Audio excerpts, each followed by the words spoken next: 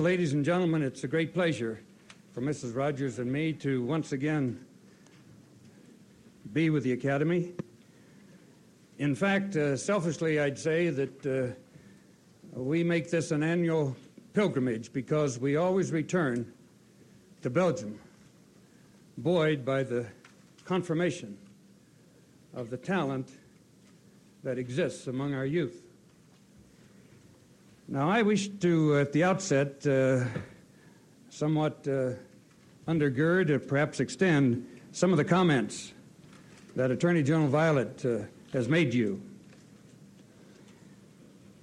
Your past performance has demonstrated one thing, and that is the high potential that you have for great service for whatever you do. But just as the composer Irving Berlin said, the difficulty about success is you have to keep on being a success. And obviously that's up to you, as Attorney General Violet stated, whether or not to exploit your talents and whether or not you live up to that potential. But I doubt that there's any here who would conceive that they might be one who would end up becoming a person whose bright future is in the past. Now, a further extension of what Attorney General Violet said, if one reviews the biographical material of the honorees over the past 5 years, or has listened to them, they have revealed qualities which appear consistently. And I commend those qualities to you no matter what you decide to do. First, tenacity and persistence, a drive to succeed, not letting obstacles keep them from success. Second, courage, thriving on adversity, ready to take the risks as described previously. Ingenuity, seeking better approaches, not being satisfied with the status quo. A sense of humor. You have to have it no matter what you do. The human touch, understanding the fellow man and supporting the fellow man and fellow woman. A sense of humility. Sure, you'll find confidence among the honorees, but you won't find a cockiness. And you'll find that they're not intolerant with those who are less endowed than they happen to be. They remember their roots. They keep in touch with those who've assisted, who've helped along the way. And finally, trustworthiness. Their word is their bond. They know that they can be trusted, and others do as well. And they set high moral standards for themselves, and they meet those standards. Now let me turn to a few personal comments, because what most of you here don't realize is that it's my privilege to serve you. I serve you and millions just like you on both sides of the Atlantic. You see, the command with which I'm associated has 13 nations of the 16 in NATO that commit forces to that command, a command that extends from northern Norway to eastern Turkey. And the mission of that command is to put the military factor in the equation, which will deter, which will prevent war and prevent intimidation in the shadow of military might from the other side. Now, if we're successful, not one of you will be required to pick up a weapon for the defense of the West in Europe. You can continue on with your creativeness and your growth in a nation whose ideals and whose values and principles and way of life will be sustained. But if we fail in our mission and war should come, then just let me tell you, as one who's been there, you only have to be in combat for 5 minutes to realize it's a waste and a folly and a stupid way to do business among nations. So we must...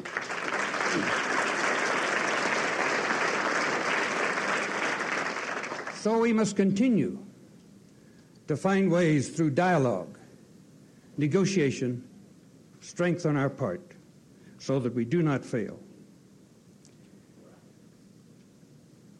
What we're all searching for, I think, is a future in which we maintain peace with our freedom intact, with greater stability on the international scene, and with reduced and balanced levels of forces of all categories. I think everyone could agree that that's the future we want. I happen to believe that the only way we can achieve that future is following the path that leads to Geneva and Vienna and our being successful in the negotiation of arms accords. If we're going to be successful, we must provide incentives to the Soviets to negotiate seriously, to understand that she cannot achieve her goals through propaganda, disinformation, pressure, or other means, but only at the negotiating table. So I submit that we have to understand the world as it is and not as it would like to be, as we would like it to be. And as a consequence, I do not believe that simplistic, wishful thinking will provide us the strength which is the only thing the Soviet Union has respected for the past 70 years.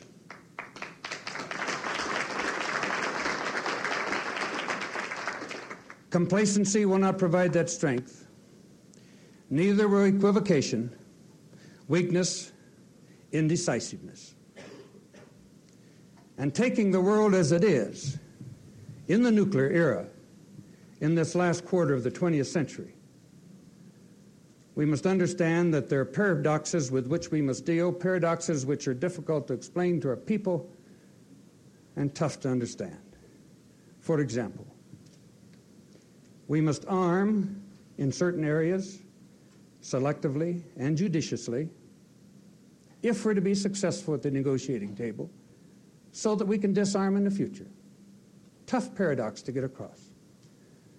A corollary of that is that we, as members of the Atlantic Alliance, we the people, must be prepared to make sacrifices for security arrangements now so that we can be successful in achieving arms accords, so that in the future, with reduced and balanced levels of forces, we won't have to sacrifice so much. And another paradox is that we, peace-loving nations, must create the impression that if attacked, aggressed against, we will utilize every every arrow in our quiver in order to maintain our security, our values, and our way of life. Those are difficult paradoxes. And finally, to you young men and women, as you prepare yourself for your contribution to the future of this world, I would suggest a few things. One, keep in close touch with your God, whatever his sex may be.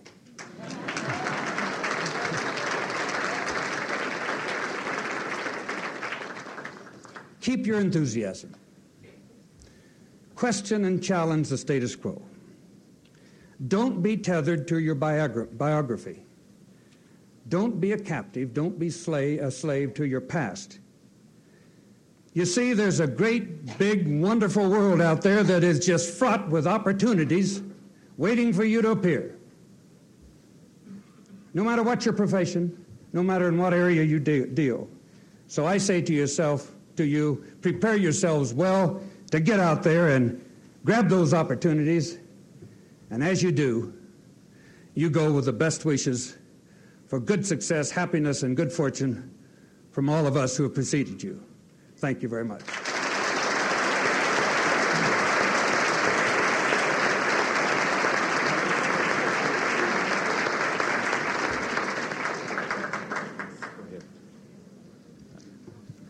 I'm interested in you touched on arms limitation and arms talks. I'm interested in your views on the possibility of the Soviets requiring us to negotiate on systems that haven't been developed, specifically Reagan's Star Wars policies. How feasible is it for them to want us to negotiate with systems and technologies that haven't been developed or tested yet, or is this just confusing the issue?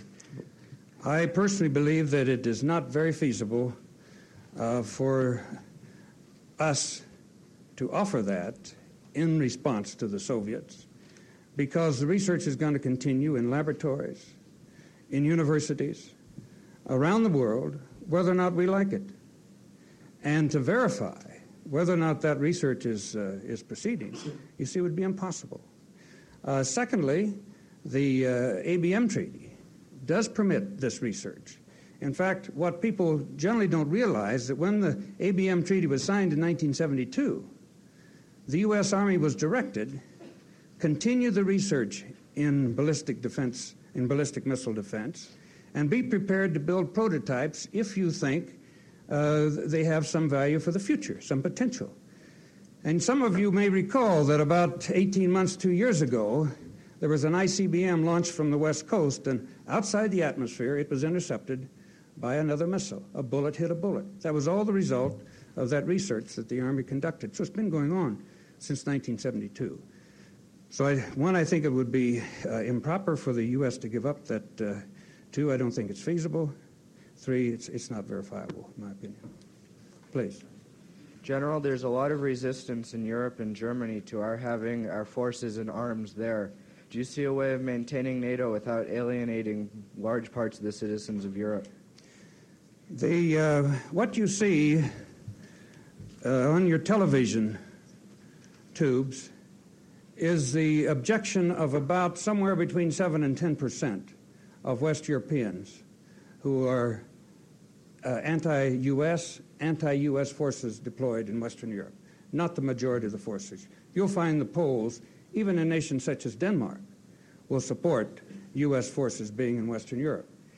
In fact, they understand several things. One, it would be disastrous, at least in my opinion and in many opinions there, to withdraw the U.S. forces from Western Europe because, first, our vital interests, I think, are inextricably linked in Western Europe with those of our allies. Secondly, it would unravel the alliance. And third, it would move the Soviets more quickly down the road towards the objective they've set for themselves in Western Europe, which is to intimidate and coerce without ever having to fire a shot. So we need to keep the forces there. The West Europeans want them there. If, in fact, we withdrew our forces, they would not do more. They would do even less out of a sense of futility. Thank you. General, with all due respect, isn't it rather Orwellian and possibly hypocritical of us to call the MX missile a peacekeeper and talk of arms talks while we're sneaking Pershing II missiles in Europe, all in the name of a peace-loving God? Well, whatever we name it, peacekeeper, major deterrent, whatever it may be, you see, it really doesn't matter, in my opinion. It's the purpose for which we deploy that weapon that is important. And the purpose for which we deploy is deterrence. And frankly, I am one who believes that when one looks at the spectrum of forces that we must have in order to deter, or should deterrence fail, to defend appropriately, the strategic nuclear at the top, the theater nuclear, and the conventional, to my mind, the priority must go to the strategic nuclear forces to ensure that we retain the deterrent value of those forces vis-a-vis the Soviet Union. Otherwise, we have lost the ultimate guarantor of our deterrent within NATO. Now, let me add a footnote to that and hasten to add that we do not need, as a defensive alliance, to match the Soviet Warsaw Pact 1-for-1 in any category of forces. By no means. In fact, at SHAPE, we have just finished a 5-year study on nuclear weapons warhead requirement for the theater, and we have shown the nations that by 1995, if they take certain steps in survivability of the weapon systems for deterrent purposes, as well as modernization, that we can reduce dramatically the number of warheads that we need in theater for deterrent purposes. And it is only a fraction of the warheads that are needed or the warheads that are maintained in the inventory of the Soviet Union. So we're moving in the direction you and I want to go, which is a reduction of these nuclear forces, but retain sufficient as a defensive alliance for deterrent purposes. The Soviet Union doesn't scare me near as much as the possibility of international terrorism. Small splinter groups seem to have a crippling effect on the American military and the American public as a whole. What steps can NATO and we take to try to prevent that kind of happening? Well, you have touched on that form of warfare that is increasing, and one which we find very difficult to deal. What can we do in NATO? I find that at the political level in NATO, since nations believe that protection against terrorism is a national responsibility and prerogative, that there is a tendency not to coalesce and coordinate and collaborate on the issue of terrorism at the political level. That does not exist at the military level. We have a good flow of information on terrorists that comes into SHAPE from nations. We get that back to nations after we have collated it and get it into the command system. That is functioning well. I am pleased to see that although NATO political authorities are not doing it, the European Community political authorities are now taking steps, the first steps, to try to coordinate a drive against terrorism. And that's what must be done. With respect to the targets of terrorists, and you don't know when you're on a plane whether or not you are, but with respect to those who know that they're targets for terrorists, we try to preach awareness. Be aware of what you are, where you are, and what you're doing. Now, having said all of that, if you're gonna stamp out terrorism through hijacking, you have to have the means at the airports to check out the baggage, and passengers have to be prepared to undergo the inconvenience and the time that is necessary to do that. And I suspect that Judge Webster, if he has an opportunity to speak today, could better address that than I.